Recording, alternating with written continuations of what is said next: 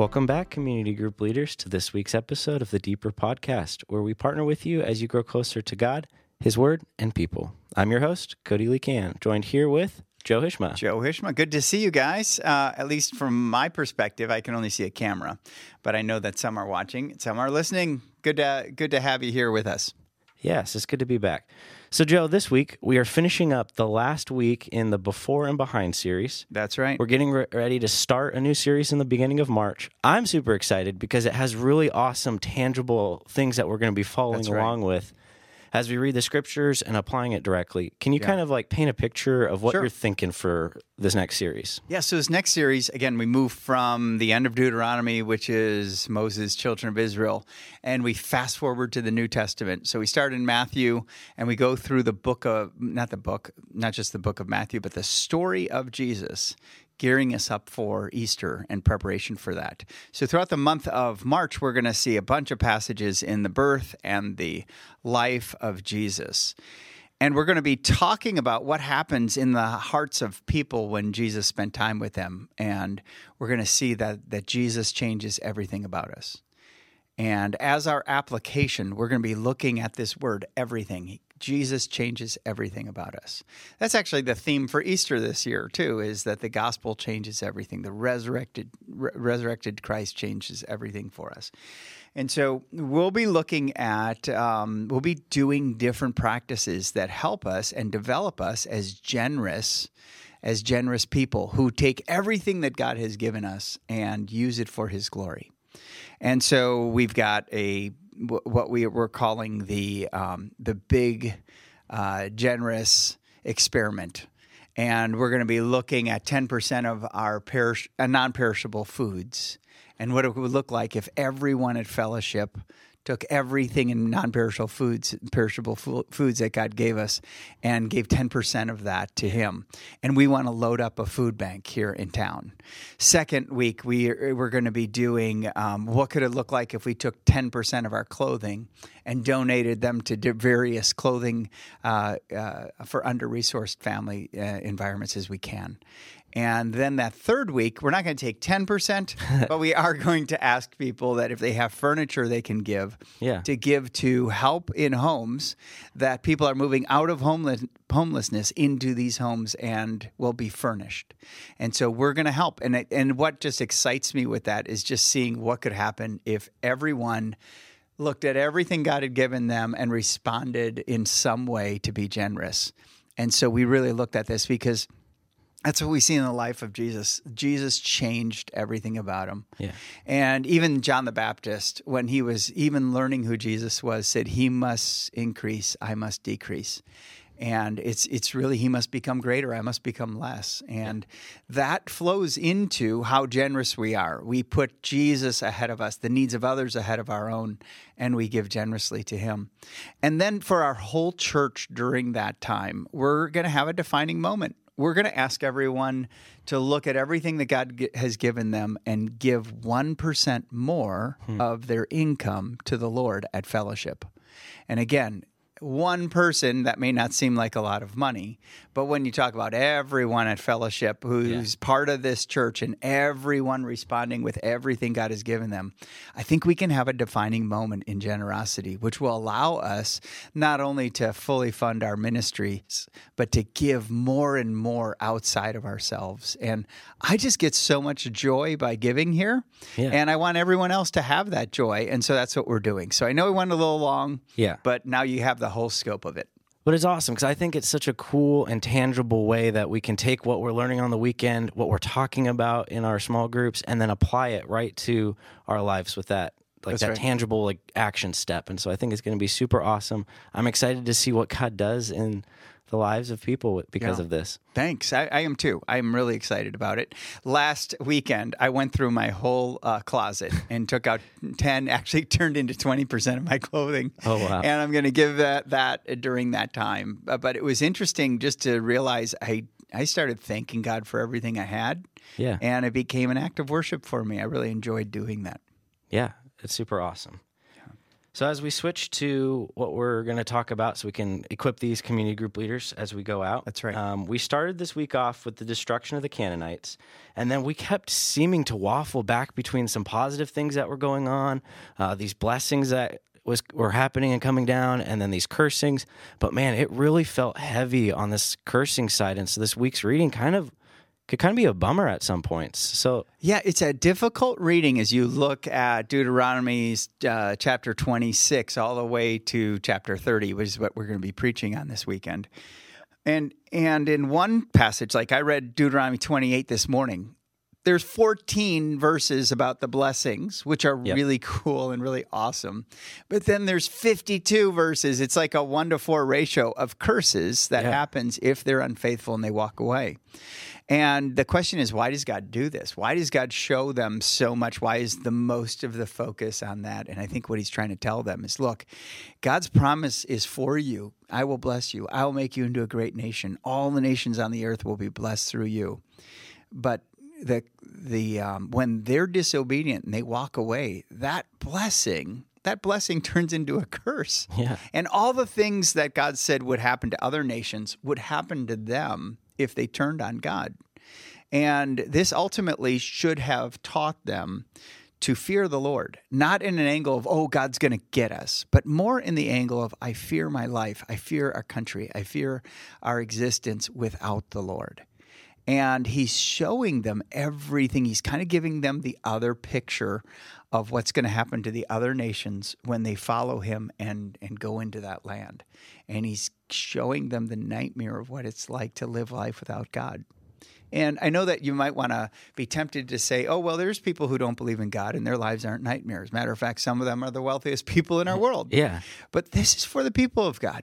And this is a message to them that look at what you risk by flirting with sin and by turning away and worshiping other gods. Yeah.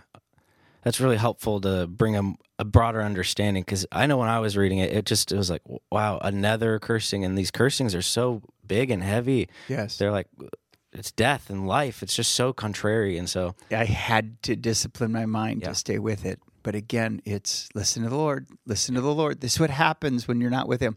And I had to be reminded, we're already living in the curse. So some of us are experiencing just the curse of what sin has happened with sin in this world. And we deal with sickness, and we deal with enemies against us, and we deal with brokenness within us, and things as not the way God intended them to be. And it's in that curse that we realize, oh my goodness, we need to hang on to the hand of God in the midst of this broken and crooked generation. Yeah, such a good reminder. Yeah. This week's passage, you're anchoring around the 30 mark, right? Deuteronomy 30? Deuteronomy 30, that's right. So what does this week's passage teach us about the love of God? Okay, so as Moses is saying to the people before they go in, again, he's that prophet, and he's telling them, look, when you go into the land, love him. Love the Lord your God. Listen and to his word and obey his voice, and then hold fast to him. Those are the three major principles of this. But to choose life, that's what life with the Lord is. God is our life, and because he's our life, love him, right? And obey his voice, and then hold fast to him. There's going to be times when you don't understand him, so hold fast to him. And that's what this whole passage is about. He says it over and over and over. And so it's the pattern, I think, that we should follow as we live in the promise of God, as they were living in the promise of God, to love the Lord our God with all our heart, all our soul, and all our might. And then to listen and to obey his voice as we follow him, and then hold fast to him when there's going to be a storm. Yeah. Yeah. Awesome. So as we were setting up and getting ready for this, you kind of teased to me this idea you had for the what else did you have in your time of study that you weren't able to share. And so it kind of got me really jazzed up, because this is my favorite section. Yes. Okay. The extra bits. And extra bits. All right, what do we have extra today that you weren't able to cover? Leading up to this, and I think you read it in your daily devotion, there was one day where where Moses put the people of Israel on two mountains, one Mount Gerizim, the other Mount Ebal. And in the middle, he put the priests. And then he put an altar on Mount Ebal. And on Mount Ebal, they talked about the blessings. And on Mount Gerizim, he talked about the curses of what would happen. And in the middle, right in the valley, Moses placed a sickle and a sword. And the sickle was to represent the blessing. And he said, look, if you follow the Lord, if you love him, he's going to increase your lives. If he is your life, you will receive that life in your life, in your life. And there will be so many crops that this sickle won't be able to harvest them. Okay? He said, but if you turn and you walk away and you worship other gods, the gods of the nations around you, you will become like those other nations, and the sword will be the emblem. I mean, not only will those nations be against you, but God will be against you. And so they had that humble teaching there of a sickle and a sword that would remind them of the blessing and the curse. I'm not saying that we do this, but we need that. God knows how we learn. He shows us pictures of it. And I just thought that was fascinating. But I didn't have enough time to talk about it in my message. Yeah. Just the imagery of the two tools that they would have been very familiar with. That's right. Being sat before and like, oh, like that for me, it just like sinks in. If something's heavy, it's like, oh, that's right. So true. That's right. It's not quite a combine, but I mean, for their time, yes. like that's what they Kansas, go back a few centuries and you'll go back to the sickle. That's right. Awesome. So last week, you asked the question, how does loving God affect the people and things that we touch and see in this world? And building on that, this first question is going to be a two-parter. And the heart behind this question is so that we'd be able to confess our worries to one another, so that we're setting you guys up so that you can open the discussion for what are you really worried about in this day and age, especially with what we've got going on economically, politically. We've got a lot of things that we can be worried about. And so by being able to share that with one another, I guess excited's the word, to see how that could play out in the groups and see what God does through that. Yeah. So, well, first we're going to be talking about how a love for the Lord moves you to obey. And in the message, I say, where you set your eyes, you also turn your ears to. Yeah. Okay. Shelley Knapp also said, what did she say? Do you remember that at all? She said, it was your thoughts. Yeah. Where you place your thoughts, again, is another voice that you hear from yourself, is where you hear. And I think that's really important for us. Where we place our love will move our will and move our, and work in our rationale. And we will make life and construct life around any life that we want. And God is saying, love me. And so we have to reorient our lives around loving him. And as we do that, that fuels our devotion, always fuels our discipline. And when you love someone, you listen to them, right? Yeah. When you really long to be with someone, you clear away the things that stand in the way of you being with them to listen and to understand them. And when you really care for someone, you don't want to do anything that hurts them. You make them a priority. And God is saying, ultimately, here is I've loved you with an unconditional love, and I am for you and I am with you. Follow me. Yeah. And make me your life. Secondly, when I think about holding fast to God in a storm, I just think about there are things ahead of us in this upcoming year that will make us afraid. There's things we don't fully understand right now that make us worry or anxious. And that command to hold fast to him recognizes there are going to be some things that happen to you in your future that you just have to hold fast. And so it's kind of a defining moment where you go, when those times come, I'll hold fast. I used the illustration of it's as a naval term for sailors. They would literally tattoo on their fingers, on both of their fists, hold fast, to remind them in Dutch, houd vast, vast. That whole picture. Yeah. That whole picture of in the storm we hang on to our role and what we're supposed to be doing, and the hand of God is in our life. So in the storm we hang on to him. And I look in my own life and I think about things I don't know yet. I'm going to be a grandfather in April. And I think about so fast. It is, and all the things that you could worry about a new baby coming into the world. And what we'll do, how we'll be. I mean, all those things, I'm going to hold on to the hand of the Lord on whatever happens to this vulnerable little child.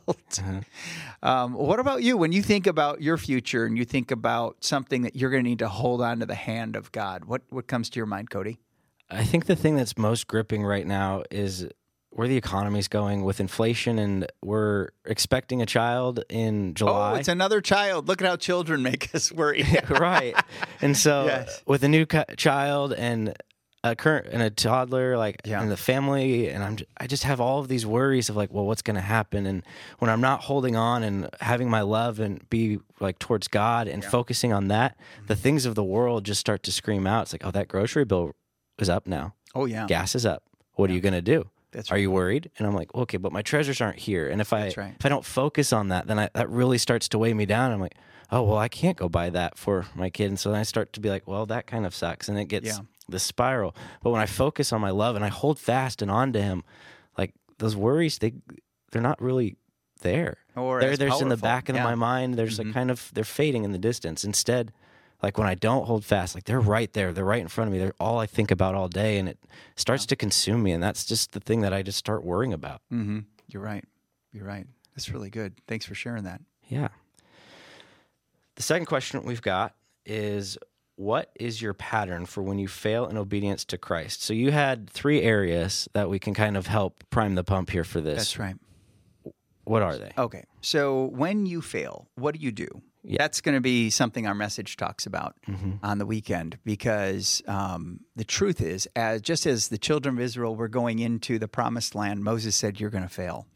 He says, when this happens, it's going to happen. It's not a matter of if, it's going to be when. When this happens, this is what you do. And he basically said, call it. Call on the name of the Lord. Seek him, okay? Love him with all your heart and your soul, you and your sons and their children, and come back. And so there's a temptation when you fail from the Lord to just look at the curses that might happen to you. And that can move you to shame and guilt. And so you just beat yourself up. When I talk to Christians about their walk with Christ and when they fall, more the perfectionist people who have high standards for themselves and others, they usually fall into this group of just piling on shame and guilt, and it keeps them from receiving the work of Christ to fix us and to restore our hearts again. So there's that temptation to do that, to put shame and guilt. Secondly, there's the one to cover and hide, or even cover and make it reasonable and justify, And this is something where more of a heart of pride comes in. It's, I don't care about God, or he doesn't know about this, or I don't feel he cares for me, so I'm going to do this on my own. I think I need to be happier without God than with him, walking with him, and trying to quote a passage out of context about how God wants me to be happy over being holy. And for that, again, that's another tendency of in each of our hearts when we fail, is to go, well, you don't know. The normal person under my circumstances, it just makes sense to me. And we can rationalize. Again, what the heart loves, the mind rationalizes. Yeah. And so that's what's going to happen there. Or the other one is to just call it and to say, God, this is not right. This is wrong. Yeah. And I confess that, and I look to you, Jesus, to forgive me my sins. And so I confess my sin, that you might forgive me and cleanse me from all unrighteousness, 1 John 1. And so that's the call. Those 3 things will happen every time we fail. And what we do with them really brings out the maturity and the character in each Christian. Yeah, because calling it is definitely that more matured response of like, hey, I've messed up, but like, because of grace, let's move on and not go back to it. Yep. Think relationship. Think relationship, father to son. The son messes up. The son says, you don't love me anymore. I could never tell my dad. He'd pound on me, okay? Yeah. Or even, so, Dad, you didn't do this for me, Or spouses. This is probably even a little bit more personal for us to, when our wife calls us out on something, for us to go, well, you don't know about this, or you have no idea what I've gone through today. Yeah, I mean, that would rationalize it. Rationalizing it, yeah. When we go, you're right, I was wrong. that actually moves us closer into being loved and to love that person. That shows them that they value and they matter and they're significant in your life. That's how you love them when you're wrong. Yeah. I know I default to the defending. So like if I have a bad week with not getting to daily devotionals throughout it, I'm real quick to that justification of like, oh, well, I've got a toddler. Yeah. Life is busy. Like, it's okay. I was a good dad. But I mean, in reality, when I'm not in God's word daily, my patience is short. I struggle to have that like desire to relate to her. And so it's just turning into this like, okay, well, it's actually not good. Yeah. But I'm using it to try to justify it and get out of it instead of just calling what it is. Like, okay, this is a new week. Let's pick up and get that daily devotional going and keep that rhythm of in God's word. So that way my heart is focused on what God wants and not what I want and just getting out of the way of myself. That's right. That's really good. Thanks for sharing that. Yeah. Awesome. Will you pray for the leaders as we go about our weeks? I'd absolutely love to. And again, thank you for leading in this role. As we're going to be doing our leadership development this weekend, I just am thankful so much for you and your willingness to serve in this capacity. Let's pray. Father, thank you for each group that you will gather together this week. Speak into them. Let them know you love them. And I pray that their first response to your love is that they would love you back, that they would obey your voice, and that they'd hold fast to you. Use your word, use the discussion, use the power of your Holy Spirit in each of our lives to make us want to follow you. Even beyond that obligation of what we ought to do. Lord, we're looking for you through your Spirit to melt our hearts so that we desire to follow you in all our ways and to make you greater and to live in your blessing as we choose you being the life of our lives. It's in Christ's name we pray. Amen. Amen. Awesome. Before we go, I wanted to share with you guys some things that we have upcoming. Much like the series in the beginning, we want to give you guys kind of that inside track so that you can know what's going on. So there's not a ton of information, but just know that the week leading up to Easter, we're going to be doing a Seder meal. Really excited for what that's going to look like. Passover, that's right. Yep. And then on April 30th, we have ShareFest. Registration's not open yet, but know that that's going to be a great opportunity to get to be able to serve with your groups, and look forward to signing up and seeing you guys out there. Awesome. Looking forward to it too. Yep. We'll see you guys next week. Bye-bye.